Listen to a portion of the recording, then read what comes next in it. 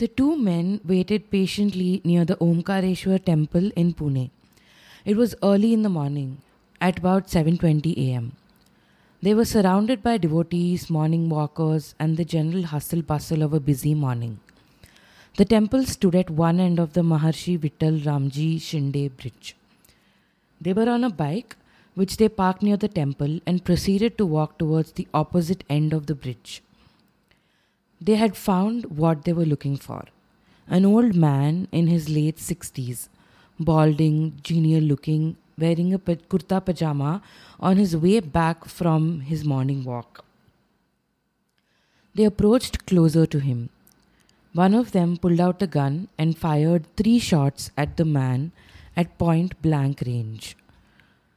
The old man was once hit in the chest, once in the neck, and a third time in the head. He fell crumbled into a heap in a pool of his own blood on the bridge. The men then ran away towards the temple, got on their bike, and sped away. The police were called by some passers-by, and they checked the personal effects on the now deceased body to look for any identification. Narendra Achyut Dhabholkar had just been assassinated at 7:20 a.m. on 20th August 2013. The scene shifts to Kolhapur in Maharashtra. An elderly woman in her 70s is cleaning the front gates of her house in Ideal Colony at Kolhapur. The time is about 8 a.m. She notices 2 men sitting on a bike in front of the house. They're chatting among themselves and she doesn't think too much of it. Later, she and her husband go for their usual morning walk. As they're coming back to their house after their walk, the husband is approached by the 2 men. They ask in Marathi, "More kuthe rehtat?" Where does More live? The husband says he doesn't know anyone named More, and the men laugh. The elderly woman notes how it's not a natural laugh. There is something maniacal about it. The next few moments are a blur. They take out their gun, they fire 4 rounds. 2 bullets hit the man, one in the nape of his neck and one in the chest. 1 bullet hits the woman in the head. Their family members rush them to the hospital. The woman regains consciousness and she would live to tell the tale. The husband would wake up the next day and for just a moment it feels like the worst is over. But the relief is premature. Because his condition deteriorates rapidly, there is a swelling in his lungs and he is airlifted to the Breach Candy Hospital in Mumbai, but he breathes his last the very same day. Comrade Govind Pansare died on 20th February 2015, 4 days after him and his wife Uma were shot on 16th February 2015. The scene now shifts to a humble house in Dharwad, Karnataka. It's about 8:40 in the morning. A woman hears knocking on the door and opens it to find 3 men outside asking for her husband, a professor. "We are his students," they tell her, and she invites them in. She walks into the kitchen to make coffee for them. Everything seems normal, but then all of a sudden she hears the blood-curdling sounds of a gun being fired. She rushes to see that her husband collapsed on the ground, bleeding profusely. Bullets have hit his chest and his neck. He had been shot at point-blank range, once in his chest and once in the forehead. M.M. Kalburgi, one of Karnataka's most prolific Kannada scholars, had just been assassinated in his own home at 8:40 in the morning on 30th August 2015, merely months after the tragic murder of Govind Pansare. Kavita was in her car driving back from her scheduled badminton session in the evening. All of a sudden, she got a call from her mother. It was troubling news. Her sister Gauri had collapsed. A million possibilities ran through Kavita's mind. She could have had a stroke or a heart attack. Was it a blood pressure problem? She reversed her car and started driving towards her sister's home. And as she did so, her phone would not stop ringing. The barrage of calls and messages was relentless. She answered one call, and the journalist on the other end alarmed her completely when they mentioned a shooting. Kavita tried to reason with herself. Maybe they missed. It could not be fatal. who would shoot her sister? But then, as she turned the corner towards her sister's home, Kavita knew that the worst had happened. Gauri Lankesh had been assassinated at about 8 pm, right as she was entering her home in Bangalore by a man on a bike. He had fired 3 shots, her heart and lung were damaged, and she had died on the spot.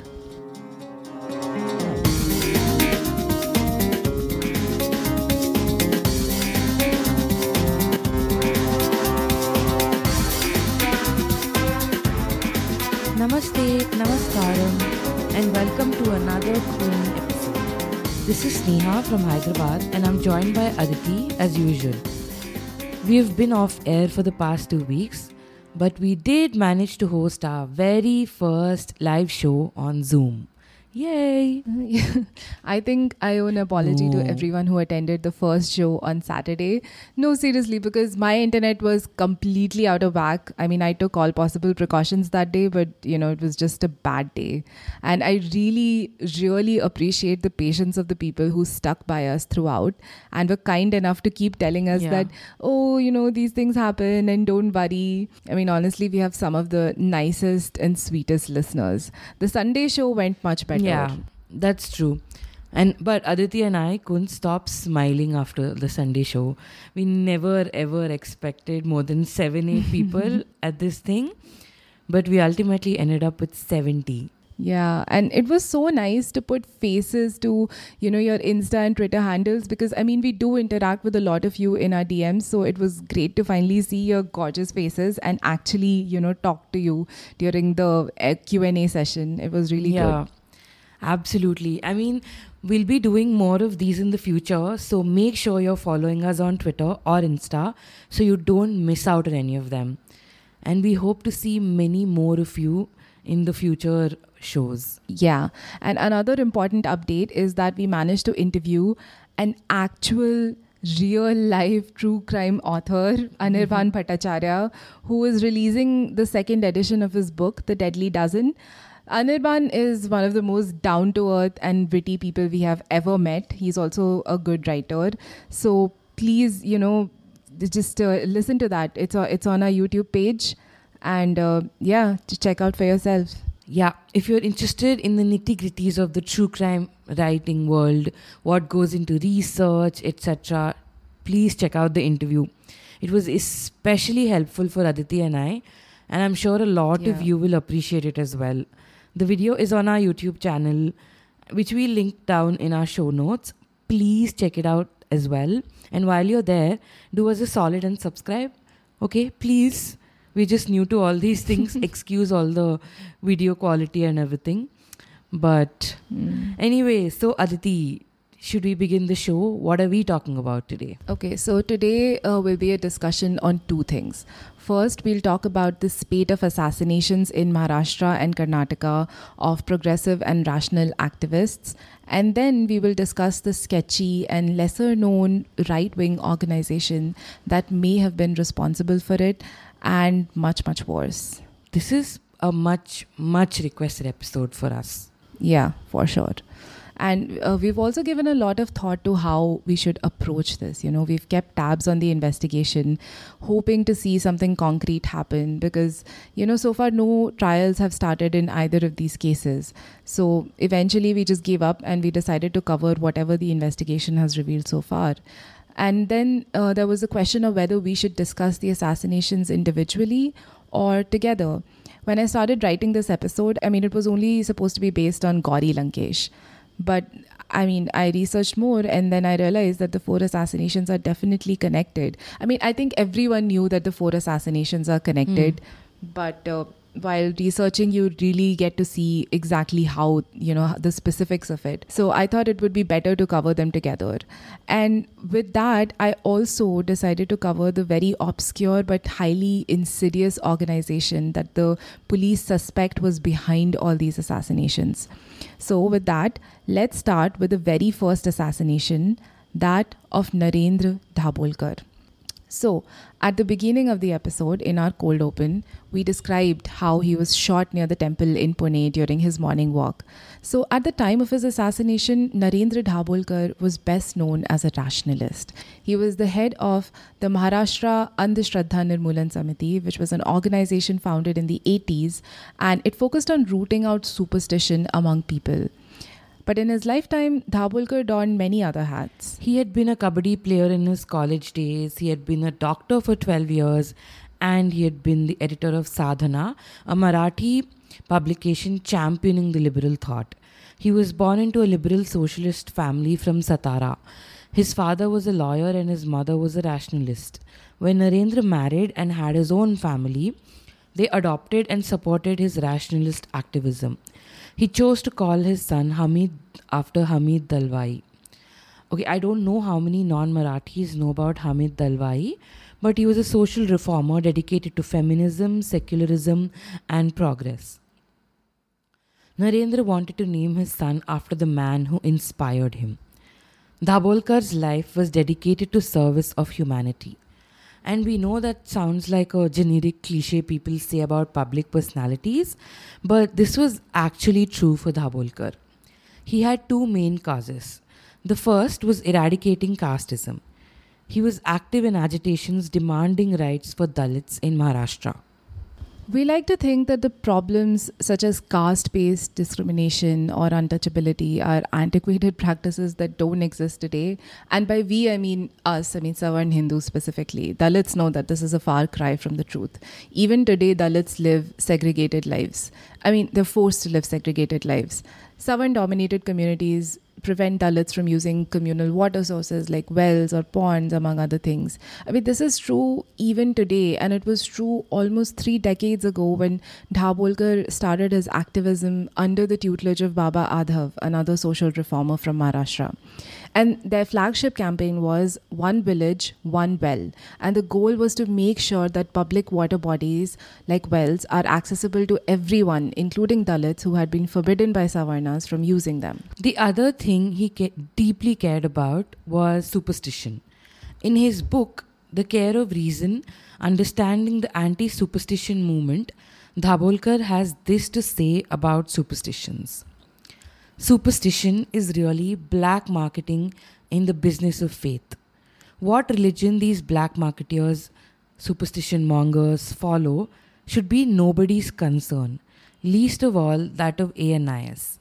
ANIS has always opposed exploitative buva baji, practice of having a religious teacher and consecrating one's life to him, and religious rituals that boast superstition wherever and whenever they occur. Here, ANIS refers to his organization Andhshraddha Nirmulan Samiti. His campaign was against exploitative practices like black magic. He opposed bhakti of assorted babas and godmen. He observes in his book that Hindu fundamentalists had accused him of being anti-Hindu. And he reasoned that it was true most of the superstitions he fought were related to Hinduism. He attributes that to the fact of that 80% population in India is considered Hindu. He notes how his organization has opposed superstitious practices among Muslims, Christians, Jains and Buddhists as well. See, he has an interesting analogy for this.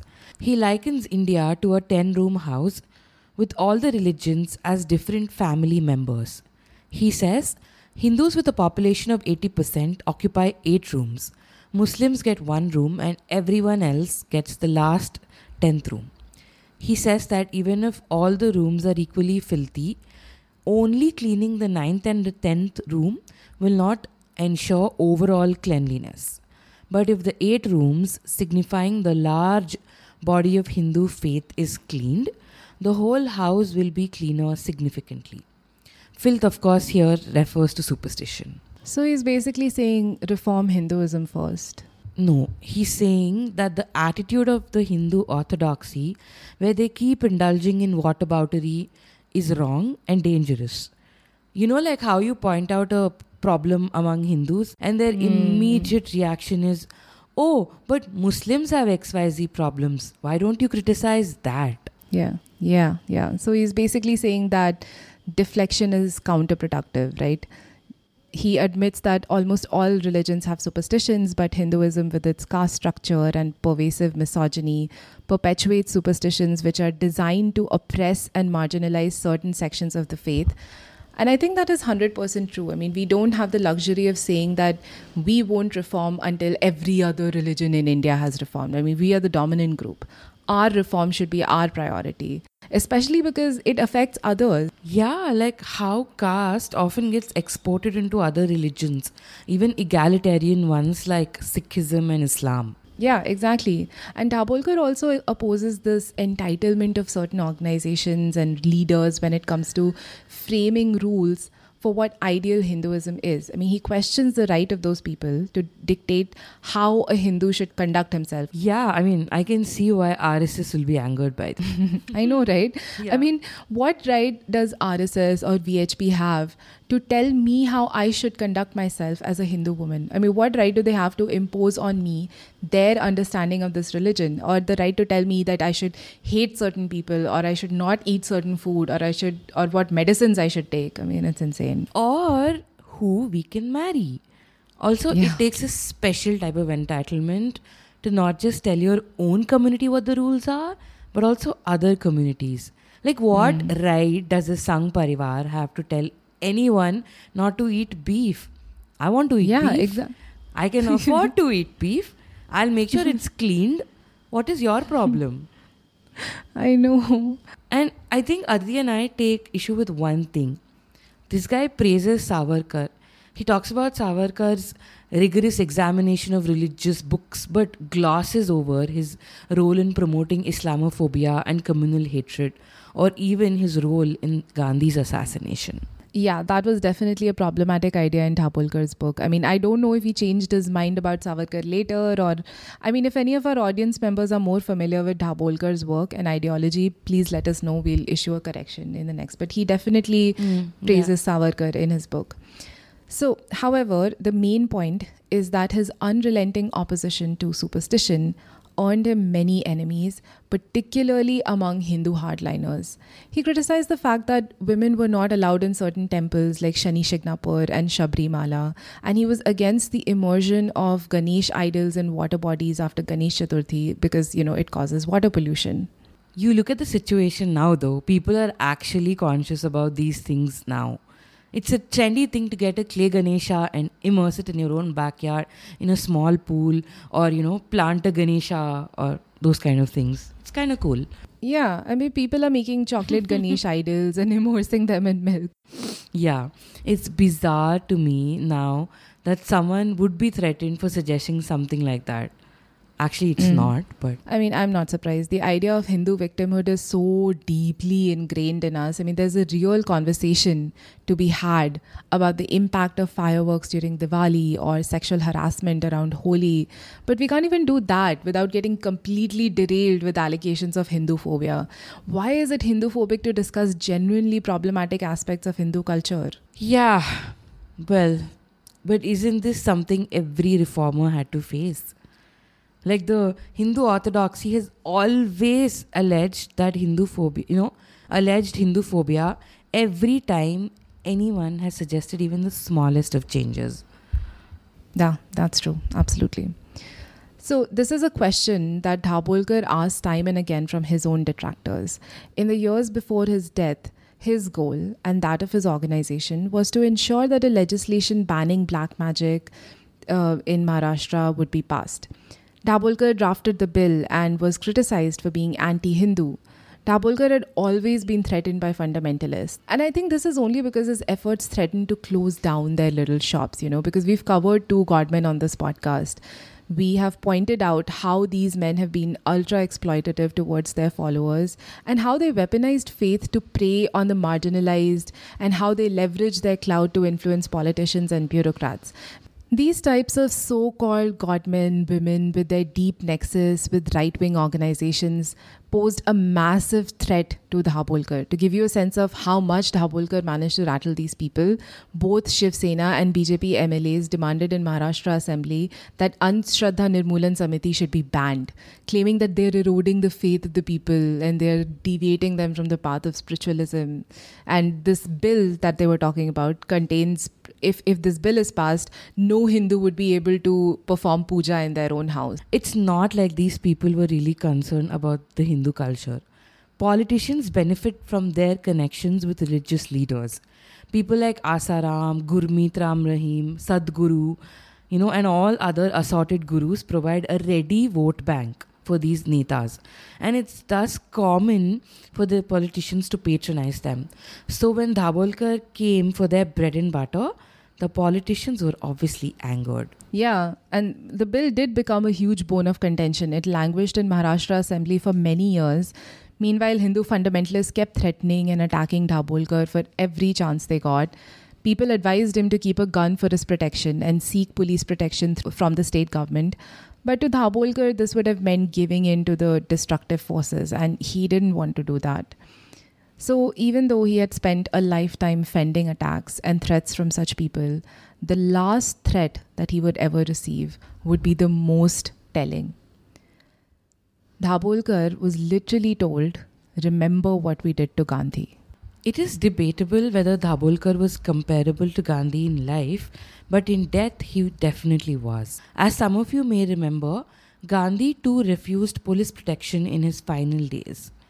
Dabholkar died as he lived, a rationalist to the core. He was cremated by his daughter Mukta, defying the regressive Hindu custom of forbidding women from lighting funeral pyres. He had donated his body to science during his lifetime. This wish couldn't be fulfilled because of the autopsy that had to be performed on him. Sidebar, I think it's time to get a little personal here. I performed the last rite when my dad passed away, and it was quite the task to get permission to do it. Okay, our family priest didn't have any issue, but the people at the crematorium kept saying how it's bad luck and it's not a good thing and all other associated Hindu, consequences you will face when you don't do something Hindus think it's a good thing. Yeah, I was 21 and confused and grieving, and on top of all of that, I had to hear all this. I am literally my parents' only child. They raised me to be an independent woman, and Hinduism, obviously, most Hindus have a problem with this. Anyway, Maharashtra Assembly passed the Maharashtra Prevention and Eradication of Human Sacrifice and Other Inhumane, Evil and Aghori Practices and Black Magic Act 2013 in December 2013 after Dabholkar's assassination. The schedule to this act lists all the practices that are prohibited under this legislation. It is quite exhaustive and includes all types of so-called exorcist practices, like for example, assaulting a person by tying them with rope or chain, beating by stick or whip, making a person drink footwear-soaked water. This is oddly specific. Yeah, what is that? And how many times did it happen for it to have made it to the bill? Exactly. Giving chili smoke. Okay. Hanging a person to the roof. Fixing him or her with rope or by hair or plucking their hair. Causing pain by way of touching heated objects to organs or body of a person. Forcing a person to perform sexual acts in the open. Practicing inhuman acts. Putting urine or human excreta forcibly in the mouth. Oh Display, my God, yeah. This is something. This is one of the things that I've actually heard about, and it is display of so-called miracles by a person, inhuman, evil and aghori practices which cause danger to life or grievous hurt, etc. It's a long list, and like we said, it's quite exhaustive. It became Dabholkar's legacy, with other states following in Maharashtra's footsteps, like Kerala and Karnataka. Finally, let's talk about the investigation in the case. By January 2014, Pune police had arrested 2 people in connection with the case, Manish Nagori, who was an alleged firearms peddler, and his aide Vilas Khandelwal. The interesting thing is that they had been arrested just hours before Narendra Dabholkar's murder on 20th August 2013, but this was in a completely unconnected extortion case. After this arrest, they were investigated by the anti-terrorist squad in Maharashtra for possession of illegal firearms. The ATS connected the two to the murder of Narendra Dabholkar only in October 2013, when they realized that the ballistics on the firearms recovered from them matched the shell casings found on the bridge where Dabholkar was assassinated. ATS informed the Pune police, and that's how they came to be arrested for Dabholkar's murder. So their arrest was quite sensational at the time. I mean, not just because of the victim. When they were both produced in court in January, they both claimed that they'd been coerced by Rakesh Madia to confess to the crime.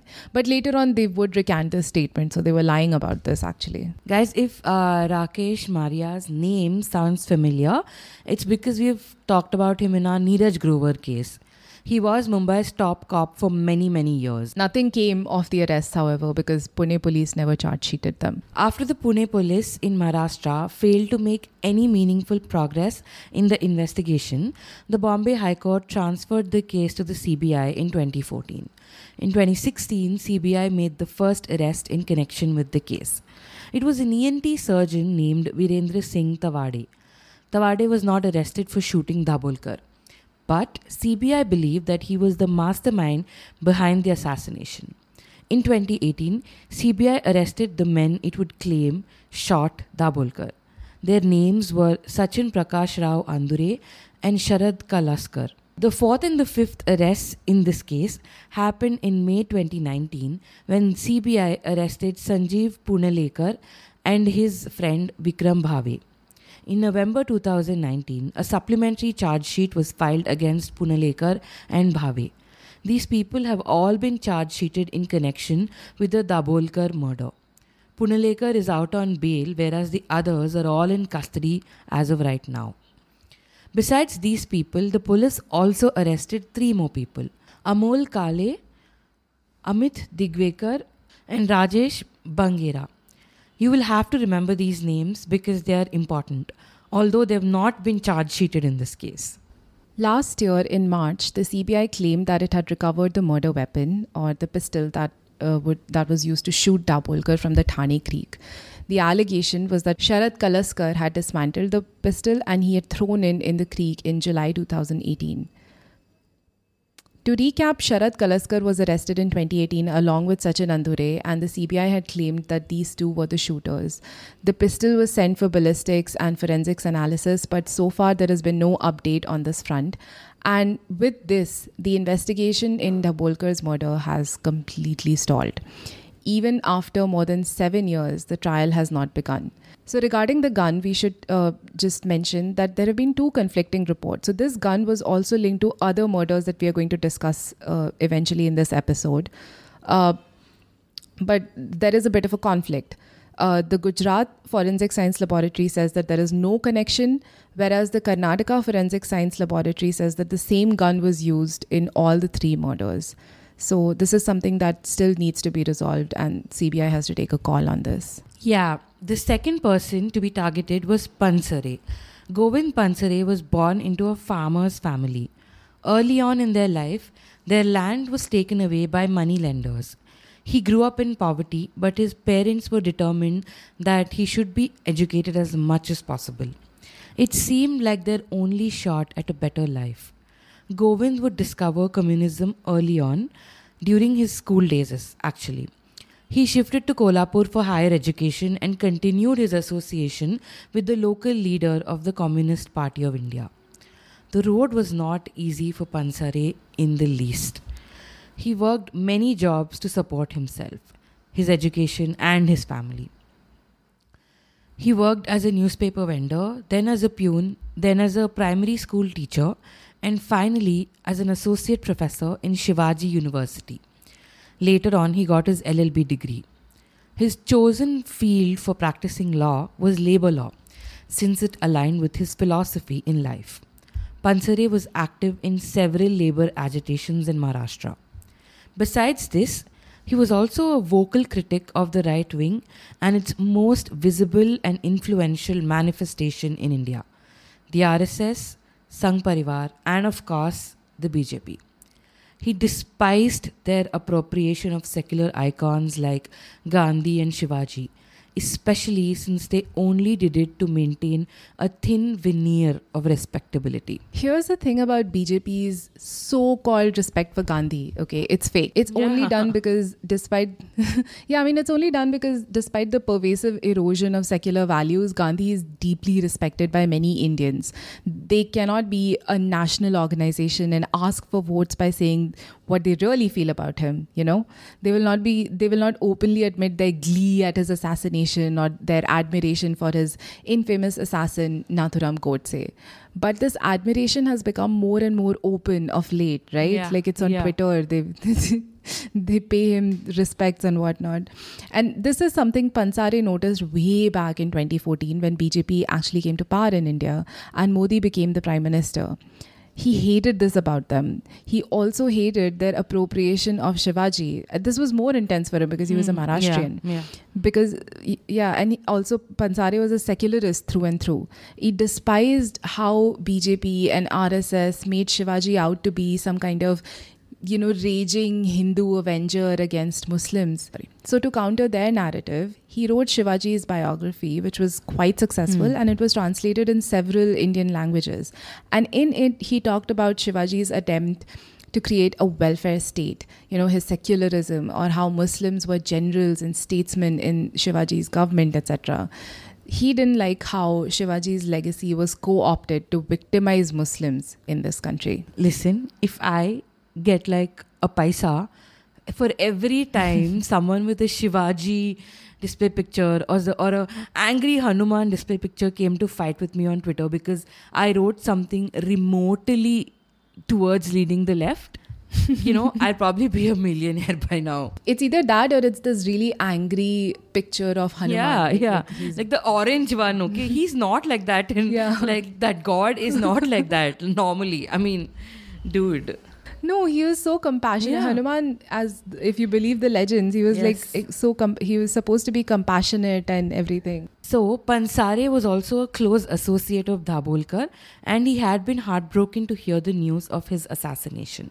Like Dabholkar, he opposed superstitious practices, especially something called the Putra Kamishthi Yagya.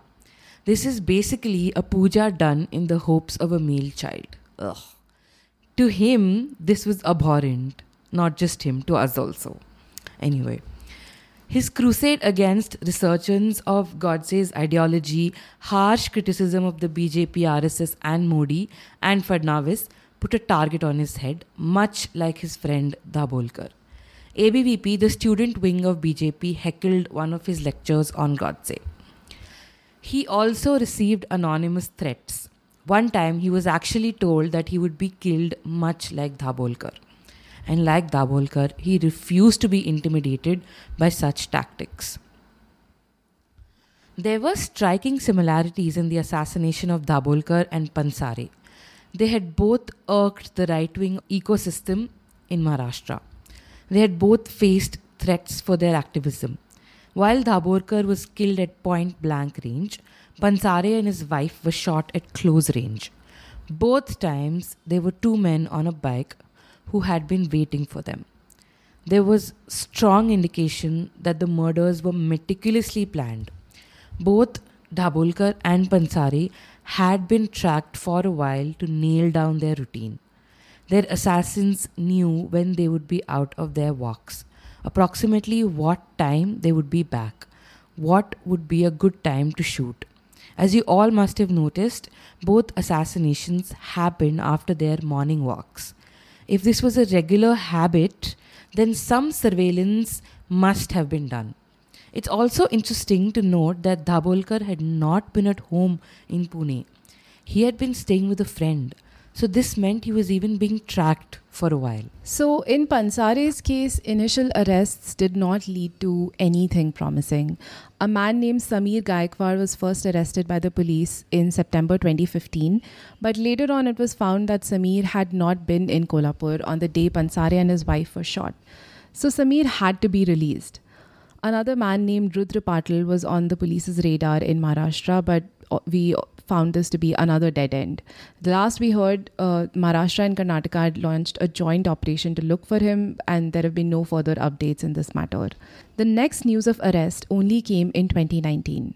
The special investigation team looking into Pansare's assassination requested custody of Sharad Kalaskar from Maharashtra ATS. If Kalaskar's name sounds familiar, it's because Kalaskar had been arrested along with Sachin Andhure on the suspicion of shooting Dabholkar in 2018 as well. So CBI says that not only was Kalaskar in Kolhapur at the time of the murders, but he also stayed there for a week afterwards. Other than this, 9 more people have been named in connection with the case, but no arrests have been made so far, and no charge sheet has been filed, and no trial has been initiated. On 31st March 2021, that's literally like 2 months ago, we can't even say it's 2 months ago, CBI and SIT were questioned by Bombay High Court about the status of investigations in the assassinations of both Dabholkar and Pansare. CBI and SIT said that they were ready to proceed with trial in both the cases. So as of right now, we are keeping our fingers crossed for any further movement in these cases. Yes, we are, and hopefully not in vain. So now the scene shifts from Maharashtra to Karnataka, and let's talk about M.M. Kalburgi, who was the third person to be assassinated. M.M. Kalburgi was born to agriculturalists in Vijayapura or Bijapur in Karnataka. Kalburgi had dedicated his whole life to Kannada literature, and he had served as the Vice Chancellor of Hampi University. He also won this coveted Sahitya Akademi Award in 2006 for his collection of research articles called Marg 1. He had authored 103 books and almost 400 articles in his lifetime. So he was a voracious writer, and writing is hard work. It is. Seriously. Yeah.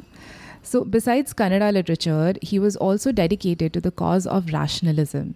He was a left ideologue, and as is the problem with anyone who chooses to question tradition and long-established cultural norms, Kalburgi also had to face threats from several quarters. Of course. His award-winning work, Marg 1, angered the Lingayat community. They thought that it insulted Basavanna. Okay, so Lingayats are basically Shaivites, and it's a sect that is very prominent in Karnataka. I think, Sneha, you would know more about this. Yeah, it's correct. And they are quite influential, right, in like politics and money-wise. In Karnataka, So Basavanna was a poet, and he was a philosopher, saint, a statesman. He was also the founder of the Lingayat sect. Basically, he's a very revered figure in Karnataka. So it became a huge deal when the community and its leaders took umbrage with what he said about Basavanna in his work. He had to walk back on his position under their pressure. But later, Kalburgi claimed that he only did that because he feared for his family's life. He regretted it immensely because he considered it intellectual suicide. He was very demoralized by that. Apart from this, he was also frequently targeted by the same right-wing ecosystem that targeted Dabholkar and Pansare before him. Kalburgi too was a rationalist, and he too believed in healthy criticism and intellectual curiosity. And he too was opposed to superstitious practices like black magic or idol worship. In fact, in 2014, there was a major controversy because he was speaking at this program, and while talking about rationalism, he referred to the work of a Kannada writer and Gyanpith awardee, U.R. Anantamurthy. So Anantamurthy had written an essay where he described an incident as a child. Like when Anantamurthy was a child, he wanted to challenge these age-old religious beliefs. So basically he went and urinated on like idols to see if something terrible would happen. And when the right-wingers heard that, they collectively lost their shit. Oh my God. I can totally see that riling up the right-wingers, especially in times like these. At any time, right? Yeah. And predictably it did. Because a local man in Bangalore lodged an FIR against Kalburgi for hurting religious sentiments. I mean, this isn't something that Kalburgi did himself. Remember, he was just recounting an incident from a book. So even that was, offensive to him. And this man, later on, he would say that, I hadn't even heard of U.R. Anantamurthy, and I had never heard of his book except when Kalburgi spoke. So he was happily living without knowing the existence of this book, and all of a sudden, bam, FIR. Yeah. Plus VHP, Bajrang Dal and Sri Ram Sene, they all protested this, and he was also actively threatened right before his assassination. He had been granted police protection, but then he requested their withdrawal later on. After his assassination, the course of the investigation proceeded pretty much the same way as it did for Dhabholkar and Pansare before him. The way the assassination happened in Kalburgi's home made sure that apart from his wife, not many else could take a look at the killers. And wife also, she only got like a fleeting look because it was early in the morning. She was working. She opened the door. She thought that they were students. She let them in. So she's like, the face didn't, immediately didn't register very clearly. Look, this can't be coincidental. They must have known what to expect. Like they struck on a Sunday morning. It seems like very well thought out and planned. So yeah, it was definitely well planned. I mean, they figured that this would be early morning on a Sunday. Not many people would be out and about, unlike on a weekday. So they did their due diligence, And all these assassinations were like that. When we discuss the Gauri Lankesh killing, you'll notice the same pattern. These people had done their recon work, and it was quite effective because in the first days of the investigation, the police did not have much to go on. They recovered bullet casings from the crime scene. They also managed to obtain footage of two men in their mid to late 20s, dressed in black, speeding away on a bike. This was caught on a CCTV camera facing the road in Kalyanagar, which was a little distance away from the Kalburgi home. This was right outside a PU college, basically. They also found a laborer who was working outside the Kalburgi home. So basically, this laborer had heard gunshots inside the house. And as he was running inside the house to see what had happened, there were two men on the bike, right? So one of the men had gone in to assassinate. The other man was standing outside with the bike, and he had kept the engine running for the getaway. So this man who was standing outside, he stopped the laborer, right? So this laborer got a good look at the man who had stopped him. Okay. So there were these two people, Kalburgi's wife and this laborer, who had seen, each individual person. But the police couldn't find anyone else who had noticed them or anyone else who had noticed either the registration number of the bike. So it is safe to assume that the assassins knew that they would be under low scrutiny if they chose a Sunday morning to attack. I mean, they must have noted not just the neighbor's daily routine, but also what each member of the Kalburgi home would be doing or where they would usually be at that time. So randomness can be completely ruled out. Yeah, and amateurs also can be ruled out. Because this doesn't seem like a first-time job, or at least it doesn't seem like a job done without any training or preparation. Yeah. And initially, the police wanted to keep an open mind and they wanted to look at every possibility, right? So they concentrated on this property dispute. There had been a property dispute in Kalburgi's extended family, and he had intervened, and the matter had been resolved amicably, right, within the family members. So the police wondered if the killing was somehow linked to that, whether this was some disgruntled family member who was not happy with the arrangement.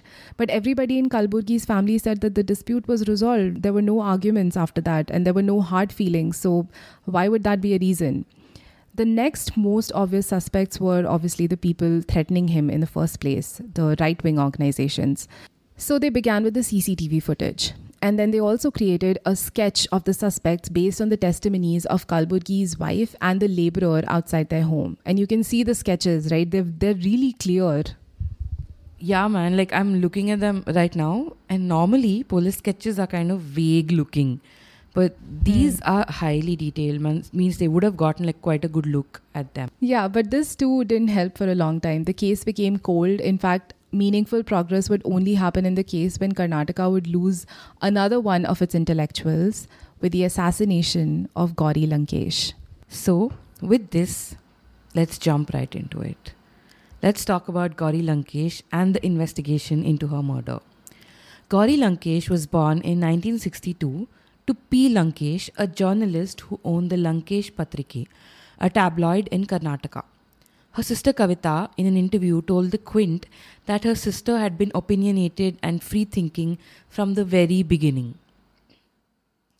She defied traditions growing up, paving the way for Kavita as well. Gauri chose to be a journalist. She worked for Times of India and the Sunday magazine in Bangalore.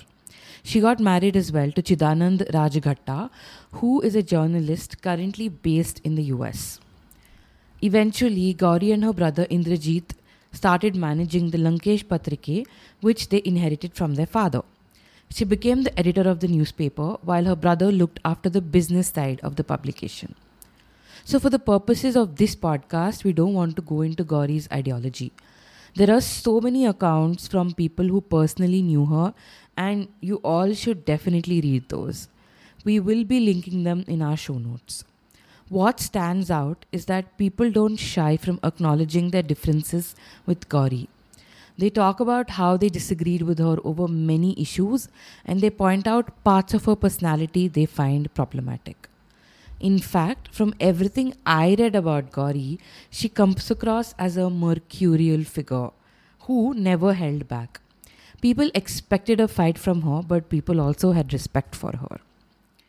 She was labelled an Naxal, as is often by right wing or even centrists, the minute you lean even a little bit to the left.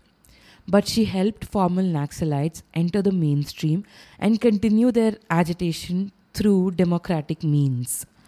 She founded the Citizens Initiative for Peace, which brought together formal Naxals, enabled them to give up violence, and resolved their issues through peaceful and constitutional means. She was pained by reports of encounter killings by the police against these people. She was worried about the rising intolerance in the country. I think she remarked once at an event that her father and his friends and colleagues, they were staunch critics of Jawaharlal Nehru and Indira Gandhi and Rajiv Gandhi, but they never had to fear for their lives ever. Yeah, and like every other person who we've mentioned in this story, Gauri was highly critical of the right wing. To her, Hindutva was a threat that was going to break up the country. She was anti-BJP, anti-RSS, and was vocal against people who supported them or were not loud enough in their criticism of these forces.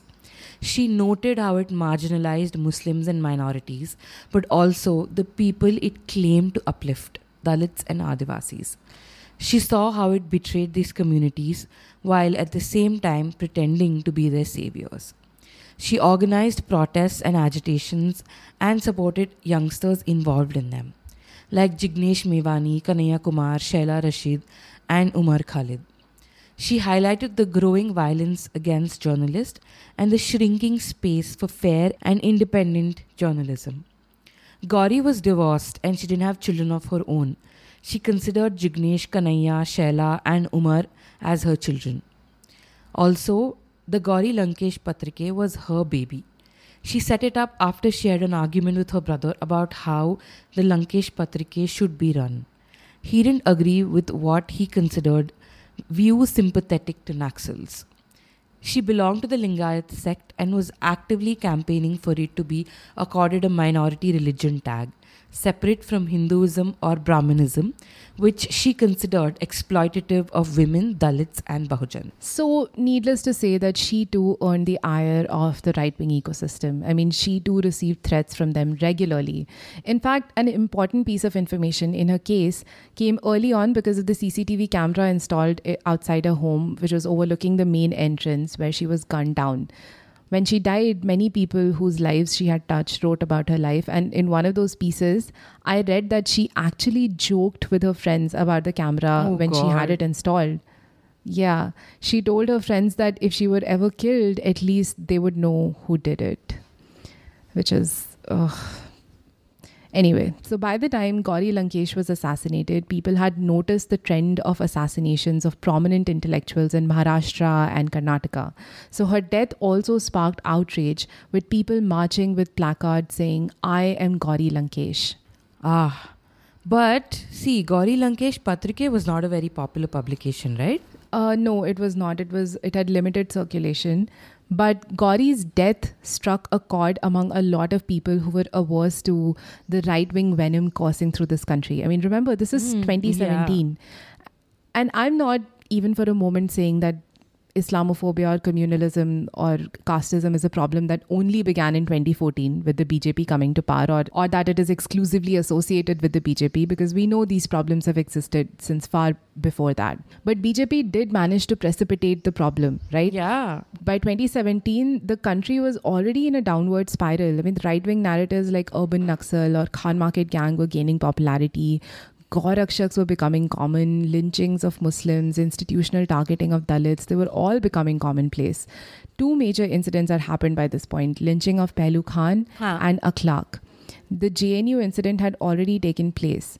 Article 370 had been revoked, so these things were already happening, by the time Gauri was murdered.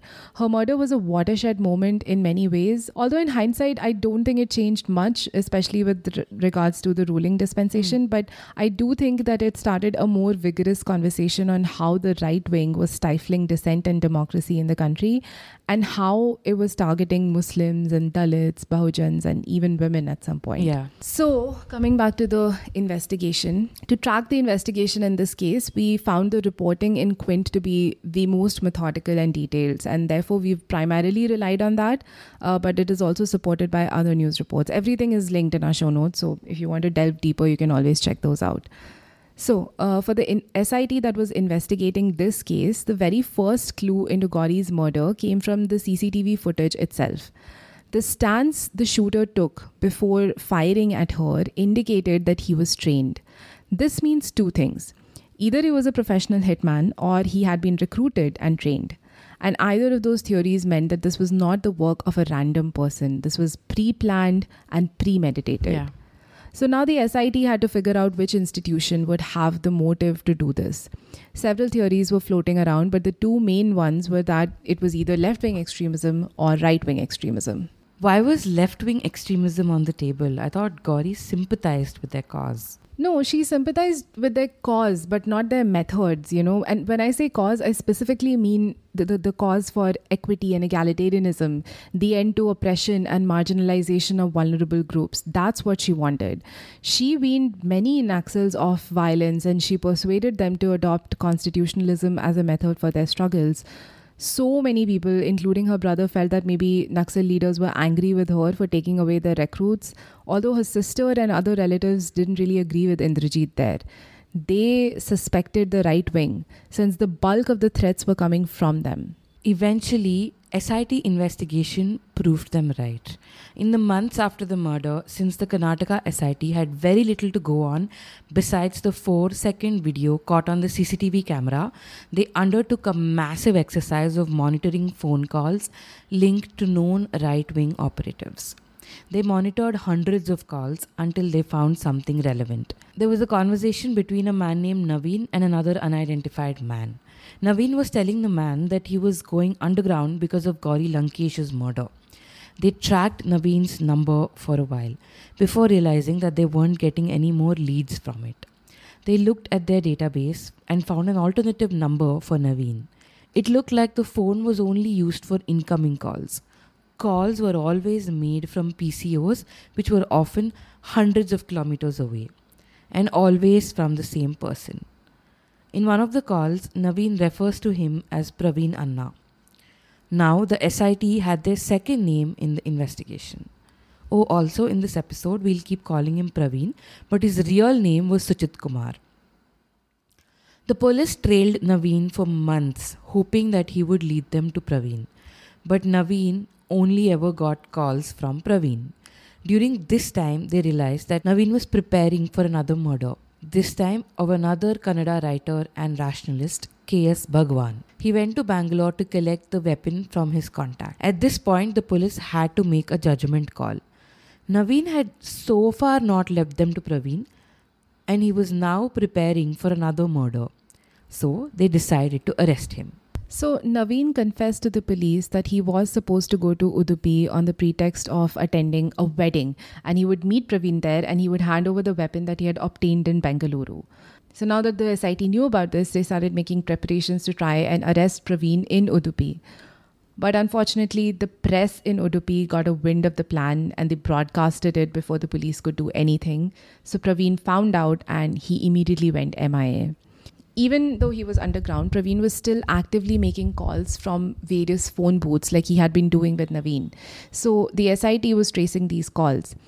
Eventually, they heard his voice again and realized that the call had been made from Udupi itself. And they shortlisted 30 phone booths based on this previous pattern. And policemen in mufti were placed at each of these locations to track them. Their efforts paid off, and one day they eventually found Praveen. So his identity was confirmed by one of the other men who were arrested in connection with the case. So during this time, they were also tracking Praveen's phone, and they found that he regularly called someone that he only referred to as Bhai Sahab. The police realized that this mysterious Bhai Sahab was probably the next guy higher up in the hierarchy. So instead of arresting Praveen right away, they decided to put him under surveillance. And this lasted for about 20 days. He was supposed to meet this Bhai Sahab one day. The police were following him.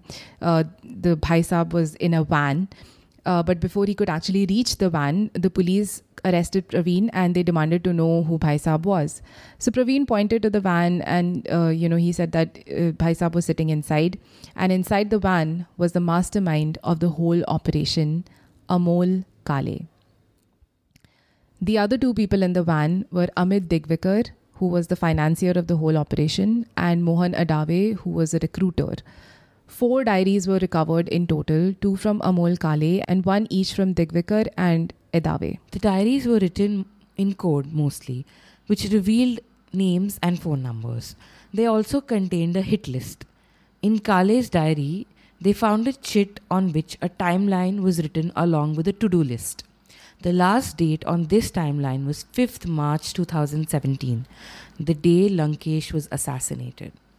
This linked Amol Kale to Lankesh's murder. The police interrogated the people who had been taken into custody and finally zeroed in on the man who had pulled the trigger. His name was Parashuram Wagmore.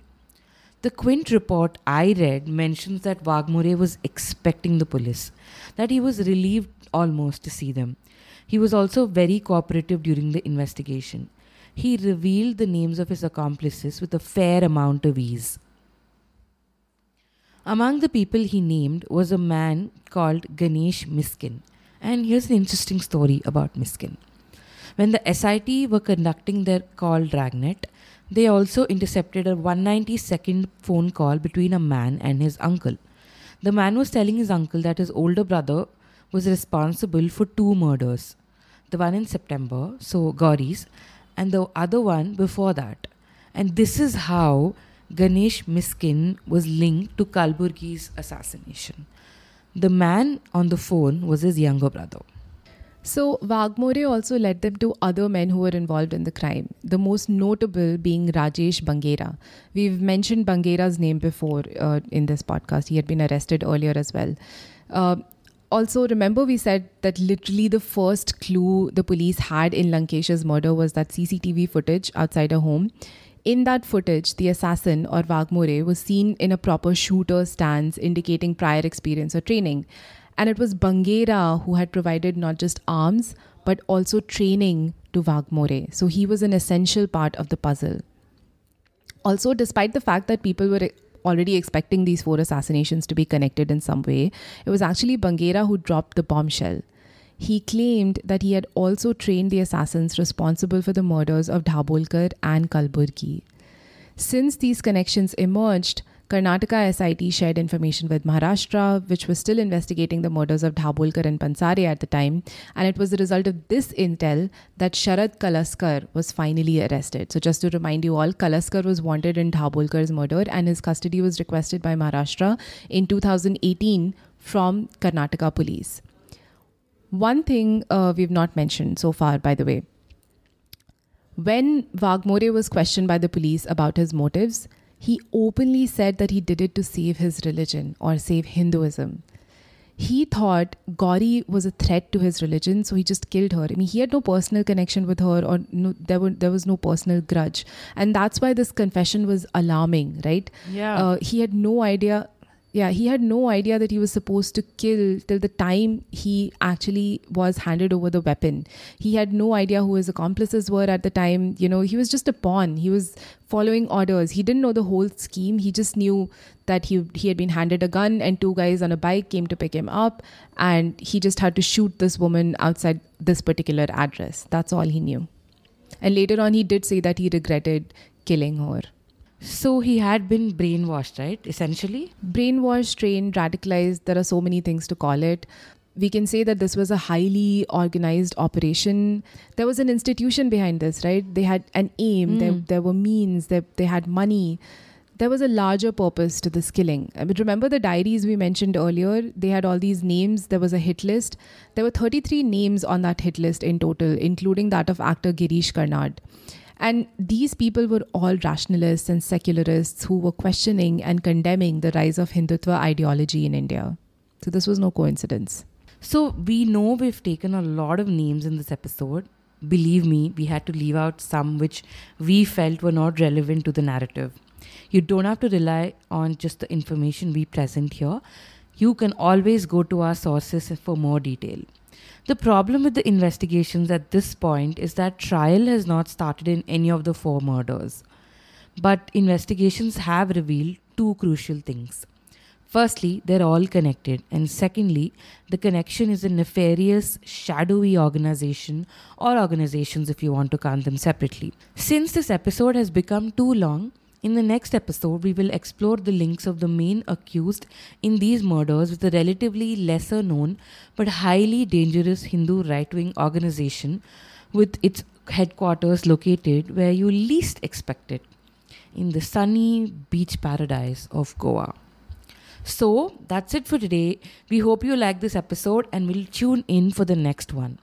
Please leave us a review and rating on Apple Podcasts if you listen to us there, or just follow or subscribe wherever you listen. This helps us a lot. Follow us on our social media for the latest updates. We also have a YouTube channel where we post bonus content, so subscribe to that one as well. These are terrifying times for all of us. A lot of you must be dealing with COVID either first hand or second hand because no one has been left untouched. We really don't have too many words of comfort because we know from personal experience that they mean little when you're actually going through rough times. So just remember to take care of yourself and each other. We haven't formally declared it, but our Insta and Twitter handles are open for everyone to post COVID-related requirements. If you need to, please reach out to the community to seek help. It's really just, at this point, it's all any of us can really do. That's it from us. We'll see you all next week. Bye-bye. Bye.